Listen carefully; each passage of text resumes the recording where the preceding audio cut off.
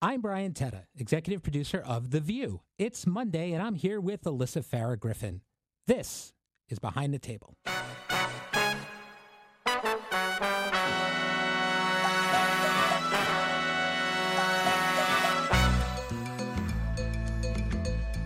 Okay, Alyssa, how are you today? I'm doing great. It's a Monday. It's a Monday. It's a Monday, but it's a good, especially it's a hard Monday for you because you had a really big weekend. Without giving everything away, you were down at Disney World for a very special shoot that we were doing. It was your first time there since you were 7 years old that you were in Disney World. That's crazy. How was it? Oh, it was amazing. I mean, I'm going on no sleep, so if the show was dicey today, you will know why. But it was such a blast. So I was down there with Sarah and Sunny and our incredible team. No spoilers, but we were filming something a little special coming up for the Halloween show. But I had not been back since I was 7. And my mom wasn't helpful because I was asking, I was like, what parks did we go to? What rides did we do? She didn't remember any, but I knew all I had remembered is I was like, I need to see Cinderella's castle again. And I wanted to do Tower of Terror because I was too afraid to do it last time. I did. It was horrifying and terrifying. And like my equilibrium has been thrown off. But hot take. New rides are incredible. I did the Avatar ride, which is like virtual reality. Did the Star Wars one, which was incredible. I think some of the old school ones still take the cake, though. Yeah, the classics like the Pirates of the Caribbean, Small So World, good, that kind of yes. stuff. Yeah, me too. I'm a big Disney guy, and I've got little kids, which makes it a good excuse to go a lot, but I'd go anyway. I love it So much. I was going to say, also, my takeaway was you don't need to have kids to go. Because I Absolutely. think that's what was keeping me from going. And I went home and I told Justin, I was like, we're doing Disney soon. Oh, there you go. That's great. Well, you're part of the company, so you got to take Yes, advantage. Exactly. While you were at Disney, your husband had to move apartments alone. Are you still speaking, or? He has like the best thing to hold over my head for the time being. We moved in our own building, so we convinced ourselves it was going to be really easy. It's never easy. Moving worst is thing in the never. world. Yeah, and like we had movers, the whole thing. I take off. I'm on a flight with Sarah and Melissa from our team. We're having a blast. I sent him a selfie of me and Sarah. We'd had a glass or two of wine, and he's like, I'm on my 9th hour of packing. But I got home, and it was all unpacked. So he's like husband of the year at the moment. Oh, that's good. And I was technically working, but it's hard to convince your spouse that you're working when you're running around Disney World with your friends. No, exactly. And you were working. I heard you forgot to get the cable hooked up. Oh, yeah. So my one chore, he literally handled the entire move, scheduling the movers, the physical move, and my one job was to handle switching over Verizon. I just straight up didn't do it. I completely forgot. So we work in television, but I will now be without cable or internet until Wednesday. Well, you can also watch The View on Hulu. So Yes, we can figure that I out. was like, luckily I watch everything on I can watch everything I need to on my phone. I think moving is the most stressful thing in the entire world. 100%. When I moved into my current house, it was like a week after I started working at The View. My wife found the perfect house, quote unquote, and I hadn't even gotten paid yet working here. But she was like calling me. She's like, "This is the house. We have to get it." I'm like, "Oh, honey, I can barely like stand right now. I'm going crazy." She's like, "Get home. We're going in." She like did everything, got the house. We moved the day, I think on Christmas Eve. Like we actually moved a wow. decorated tree, put it in the back of the car. But we had people helping us pack and move a little bit, but we couldn't finish in time before the movers came. And we both thought we'd like do an all-nighter. Instead, we passed out on the floor of my office and they arrived and we were not packed. We were not ready. It was a disaster. So I still get nervous about it. Honestly, well, I moved right before I got this job. So like a day before we started last season and then just moved again. And hopefully we'll be here for a little bit because moving is hell. I hate it. And when you have kids, it's even crazier. can't I mean, imagine. it's, yeah. So this is the easy Herbie time. was bossing movers around, I heard, though. So that was probably adorable. There you go. Yeah, I'm sure that was fun. And then we talked about a story today about a man who looked back at security footage to see who really did the chores in the house. What would you do if Justin did that? Okay, so a couple of thoughts on this. I've always had security, I think, in this business and obviously my prior life in government, you do need to have the cameras, but I've always had them outside the house, Yes. like to see if someone breaks in. I've even thought, because I have a puppy, getting like a puppy cam, but I'm like, I don't need my husband goes to Boston a lot for work. I don't need him at work in Boston in like looking and being like, oh, 2 glasses of wine tonight. Oh, we're breaking the diet tonight. So we've never really had that. So that's my first thought. But it seems that there's a little pettiness on both sides. Right. You know this in marriage. Like, get ready because you will spend the rest of your lives fighting over who does more work in the house. Mm-hmm. And I genuinely believe in a good partnership that comes out in the wash. Like, I do different chores than my husband. Like, I like to cook. It relaxes me at the end of the night. So I usually make dinner, but he usually cleans up. He does all the like maintenance and handiwork kind of stuff. And he manages the finances, which that's a pretty big lift. But if you start getting into the like tit for tat, that is a recipe for disaster because he's this guy in the Reddit thing spent so much time looking at old footage, but then the girlfriend saying it's unforgivable. I mean, I think that's because she got called out that he actually was doing as much as she claimed he wasn't. Yeah. Either way, they're not married. This might be time to politely part ways. I think you might be right. No, I have the same thing. I have one camera in my house that I had for the dog that we just leave turned against the wall constantly because for the same reason, it's creepy. I don't get it. I don't want it there for me. I don't want to be looking. I don't want to be tempted to look at anything. Right? The one thing I do have is I have like a sensor on the back door and the front door that tells you when it was opened or closed. Yep. So there's definitely been a lot of like, did you let the dog out last night at 1:00 because the dog had an accident? Yeah, I let the dog out, and then we checked the security. The door was never open between 9 and 2 in the morning, and so that's a problem. But that's more me. No, The Cloud is deadly also. Okay, so we talked about celebrity memoirs today on the show, and reportedly publishers are insisting that celebrity memoirs be particularly juicy and revealing in the age of social media.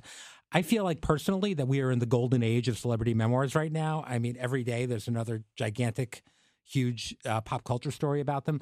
Do you feel like you've hit burnout on some of these before you've even read the book, or are you into it? So I'm into it because what we do on the show is it gives us stuff to talk about, but they're not, reportedly, they're not selling the way that they used to. And I think that I think it's two things. I think there's so much pressure to have the most grabby excerpts that are going to like drive headlines that people almost feel like they've gotten the gist of it before they've actually read the book. I think that's right. I actually so with my friend Cassie Hutchinson's book, Enough, that came out last month, I actually loved that the excerpts were way less interesting than the book itself. So then I go back and wonder, I'm like, how many of these actual celebrity books that I'm like, oh, I kind of know what happened are way more interesting? To me, like, you need some of the juice and the tea that's spilled, but you also need like a compelling story throughout, not just like name dropping and like, you know, places you were and things you saw. I remember with Cassidy's story, there was a story we did in Hot Topics, and the other hosts were like, you know what, let's wait. She's coming on next week. And you had already read the book and you said, this is nothing. Like, let's do this now because there's a lot more coming. Yeah. So we were able to do that one early and then revisit. So the one I'm most interested in is the Britney memoir, which we have not talked about on the show. This is a cutting room floor hot topic. It's been in the ether a couple of times, but we haven't gotten to it. I think it's probably because I'm 47 years old and grew up with NSYNC and Britney. And I mean, I was already a little older, but I was into that kind of thing. And there's some pretty big revelations, including the fact that in the midst of the whole Britney's a virgin, they're not sleeping together thing, apparently she actually got pregnant. It's big gossip news. What's your takeaway from the story? So yeah, we wanted to talk about this, but it is dicey on a number of levels. So first and foremost, I'll say this: huge fans of both. Same thing, like generationally, those were the biggest pop stars. When I was a kid, I remember when you'd see the commercials for Baby One More Time, because you used to advertise a new CD or a new single on like a television commercial. And I love her. I love him to this day.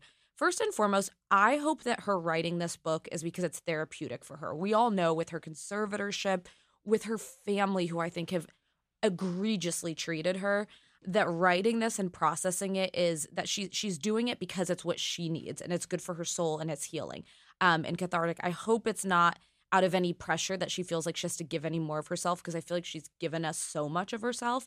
That one like was a gut punch when I read it, but a couple of things. Think of the pressure that these two young icons at that time were under. They had to live this myth and pretend while playing like very sexified people in their public lives. They had to pretend they were virgins, which as an adult now is like, of course they weren't. But at the time, that was something they were really held to. I think it exposes like a human side of a story that in retrospect, that totally makes sense that they went through all of those struggles. The challenge that it presents is a tough topic to talk about in the context of reproductive health. I do feel strongly that both people have a say, both parents have a say in what happens with the child. It was heartbreaking to hear her kind of say like she might have done something different if not for what he wanted. Yeah. But I do hope for her talking about it was helpful. And now you see how important having kids was to her. She's got her kids. She had talked about wanting to have more. Like, I could dissect, like, how Britney was treated for hours. She was asked about her boob job when she was, like, 17 on national – like, she didn't have a boob job. She was asked about her breasts on national television when she was a kid, basically. The pressures of, like, being hypersexualized but then having to pretend you're a virgin. Like, they both, I think, in different ways went through hell, and I'm going to try to give them both a little bit of grace in it. How would you react to a revelation like that now if it wasn't something you were told about? Would you be very upset, or do you feel like the past is the past and it's – I'd be very upset. I think very few things are unforgivable because for me, marriage is for life. I'm a Christian, and it's a marriage is a covenant. Like, you've made a decision, you will be together forever. It's the biggest thing that drew me to my husband was like the trust factor, that we came into it. We're a little older when we got together. We had dated in the same circle. So I know his ex-girlfriend. I actually think very highly of her. He knows my ex. I think that things of the past that like shape you in a major way, you've got to share with your partner. You don't need to tell every sordid detail. I don't need to know. But if it's something that was significant enough like that, I would think you should tell. This is Sunny Hostin. We're driven by the search for better. But when it comes to hiring, the best way to search for a candidate isn't to search at all. Don't search, match with Indeed. If you need to hire, you need Indeed. Indeed is your matching and hiring platform with over 350 million global monthly visitors, according to Indeed data, and a matching engine that helps you find quality candidates fast. Ditch the busy work. Use Indeed for scheduling, screening, and messaging so you can connect with candidates faster. And Indeed doesn't just help you hire faster. 93% of employers agree that Indeed delivers the highest quality matches compared to other job sites, according to a recent Indeed survey. Leveraging over 140 million qualifications and preferences every single day, Indeed's matching engine is constantly learning from your preferences. So the more you use Indeed, the better it gets. And listeners of this show will get a $75 sponsored job credit to get your jobs more visibility at Indeed.com/view. Just go to Indeed.com/view right now and support our show by saying you heard about Indeed on this podcast. Indeed.com/view. Terms and conditions apply. Need to hire?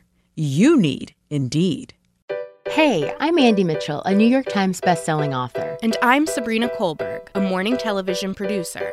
We're moms of toddlers and best friends of 20 years. And we both love to talk about being parents, yes, but also pop culture. So we're combining our two interests by talking to celebrities, writers, and fellow scholars of TV and movies. Cinema, really. About what we all can learn from the fictional moms we love to watch. From ABC Audio and Good Morning America, Pop Culture Moms is out now wherever you listen to podcasts.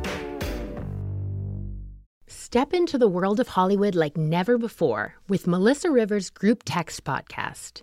Melissa, renowned for her red carpet expertise and storytelling prowess, invites you to join her and her famous friends for hilarious and heartfelt conversations. From discussing the latest binge-worthy TV shows, navigating the highs and lows of life, and dissecting celebrity fashion, there is never a dull moment.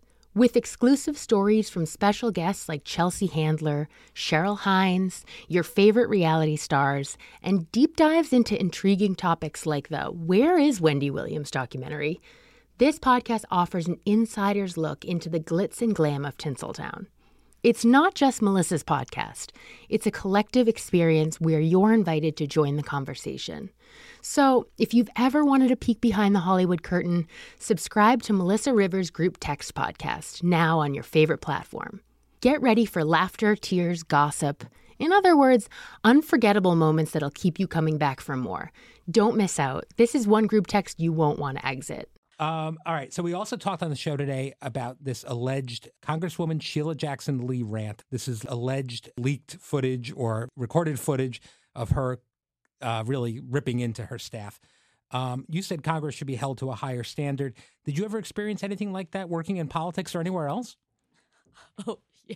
So yes. Well, by the way, I worked in the House and this was known about Sheila Jackson Lee. I personally think she needs to take accountability. And if she doesn't, she should resign. There is a power dynamic there where you don't feel able to speak up when you're being verbally abused. People know that if they don't get the letter of recommendation from her, if they leave on their own accord, and frankly, Hill staffers don't make any money. Like, they're worried about paying their bills, so they will tolerate a lot. I hope she does the right thing and owns it. One of my first bosses, she was a female boss. So I was like, this is someone I can look up to, I can learn from. She's probably going to want to mentor me and take care, like look out for me. And I don't think I have like delusional expectations of what a boss will do for you, but she was cruel. She was verbally abusive.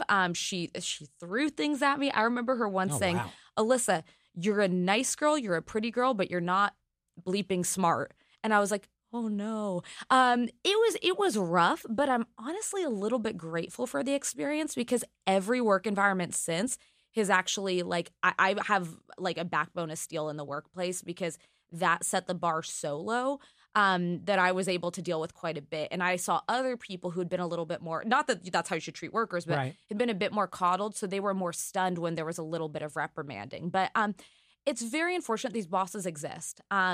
I aspire always in the workplace.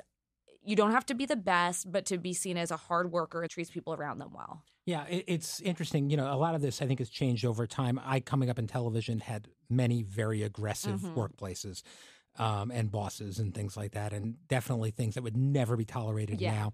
It's not. I'm obviously a boss now, and it's not something that's in my makeup anyway to be like a yeller or a screamer or anything like that. Yeah. But I mean, I get frustrated occasionally. I think even that was, 10 or 12 years ago, how much things have changed because I think there's more accountability in the workplace. Right. And I don't know that it was right, but there is a character building aspect to it also because I do feel like I've been through a couple of battles and things like that made me tougher. But I also wouldn't want someone else to have to go through it. Exactly. All right. Well, one of the things I know that's been weighing on you is the noticeable rise in anti-Semitism. It's been weighing on all of us with the ongoing Israel and Hamas war. You said you've been hearing from a lot of friends. Yeah. And I don't even, you don't really think about the backgrounds of your friends or their faiths or those things in just day-to-day life. They're just your best friends who you talk to things about. And I realized I was like, half of my like best friend circle is Jewish. And I tried to make a point over the last couple of weeks just to check in on them, on how they're doing. And what is going on in the world is weighing on everyone. I think there are valid and okay viewpoints to have, but there is an undercurrent that it is frankly removed from the actual conflict of anti-Semitism all over the world, but very deep in this country. We saw it on the right, almost neo-Nazi-like messaging that has sprung up, but it exists on the left. It is party agnostic. I would say that Israel, for some reason, is one of the only nations on earth that you're just openly allowed to suggest it doesn't have a right to exist. That is a crazy thing to live with if that is the homeland that you have. And I think folks need to remember the reason that Israel became a nation. Following the Holocaust, following 6 million Jews being murdered in cold blood, well, most of the world turned a blind eye for way too long. The world community, the United Nations, came together and said that this diaspora community that didn't have a place to go needed its ancestral homeland. The fact that now in like the year of our Lord 2023, we're literally having people walk in the streets of New York or DC or any major city, basically questioning the right to exist of the state of Israel is horrifying. But then there's another side because I think you to some degree have to separate anti-Zionism from anti-Semitism, though I think both are incredibly problematic.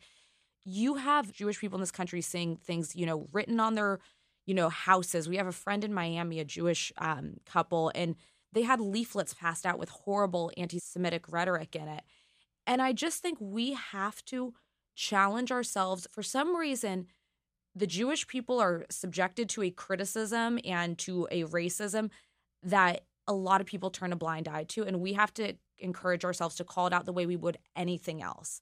And I would just say is people check in on your Jewish friends. Where they're, like any community, they're not a monolith. There are a lot of Jews who have a ton of sympathy for the Palestinian cause, but it's the hate, it's the rhetoric, and it's the dehumanization. It's scary, and it is inescapable now. Yeah. I mean, for a lot of times, I think people wanted to turn a blind eye to the rising anti-Semitism, and then Now it's not something that, you feel. It's something you can see. Well, I mean, Yeah. when you're seeing Nazi imagery on the streets of New York, like that is when shocking. Yeah, Yeah. never again is now. We need to use our voices. We need to not let things go so far that we're looking back and saying, why didn't we say or do more? Right. And by the same token, Islamophobia Yes. is also something that is rising and to be aware of and scared of. Yeah, there was a tragic case of that boy who was brutally killed, and it's like you can't believe hate like that exists today, but it does, and both need to be called out. Yeah. Well, we'll continue doing that at The View, and we'll continue doing that everywhere we can, and just not turning a blind eye. All right. Well, listen, thank you so much for taking time to chat with us, as always. Tomorrow, we'll be back with Sunny Hostin. And Halloween is coming. Is it still her birthday? It might be. I think it's the month of Sunny. As it should be. Yes. I mean, everyone deserves it. I have to tell you, not to be.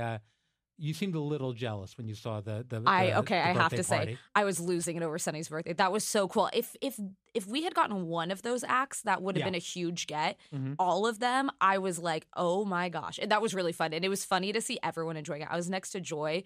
She maybe didn't know who any of them were, but she was swaying. And then at the end, she wanted a picture with all of them. Oh, yeah. So she came around. She's a fan. No, I think that was great. And then I could literally see the wheels turning in your I know. head. Like, What is what my bands birthday can I going to get? be? Well, it's not going to be Justin Timberlake and Britney Spears now. All right. Thank you, Alyssa. We'll see you soon. Step into the world of Hollywood like never before with Melissa Rivers' Group Text podcast. Melissa, renowned for her red carpet expertise and storytelling prowess, invites you to join her and her famous friends for hilarious and heartfelt conversations. From discussing the latest binge-worthy TV shows, navigating the highs and lows of life, and dissecting celebrity fashion, there is never a dull moment. With exclusive stories from special guests like Chelsea Handler, Cheryl Hines, your favorite reality stars, and deep dives into intriguing topics like the Where is Wendy Williams documentary, this podcast offers an insider's look into the glitz and glam of Tinseltown. It's not just Melissa's podcast. It's a collective experience where you're invited to join the conversation. So, if you've ever wanted a peek behind the Hollywood curtain, subscribe to Melissa Rivers' Group Text podcast, now on your favorite platform.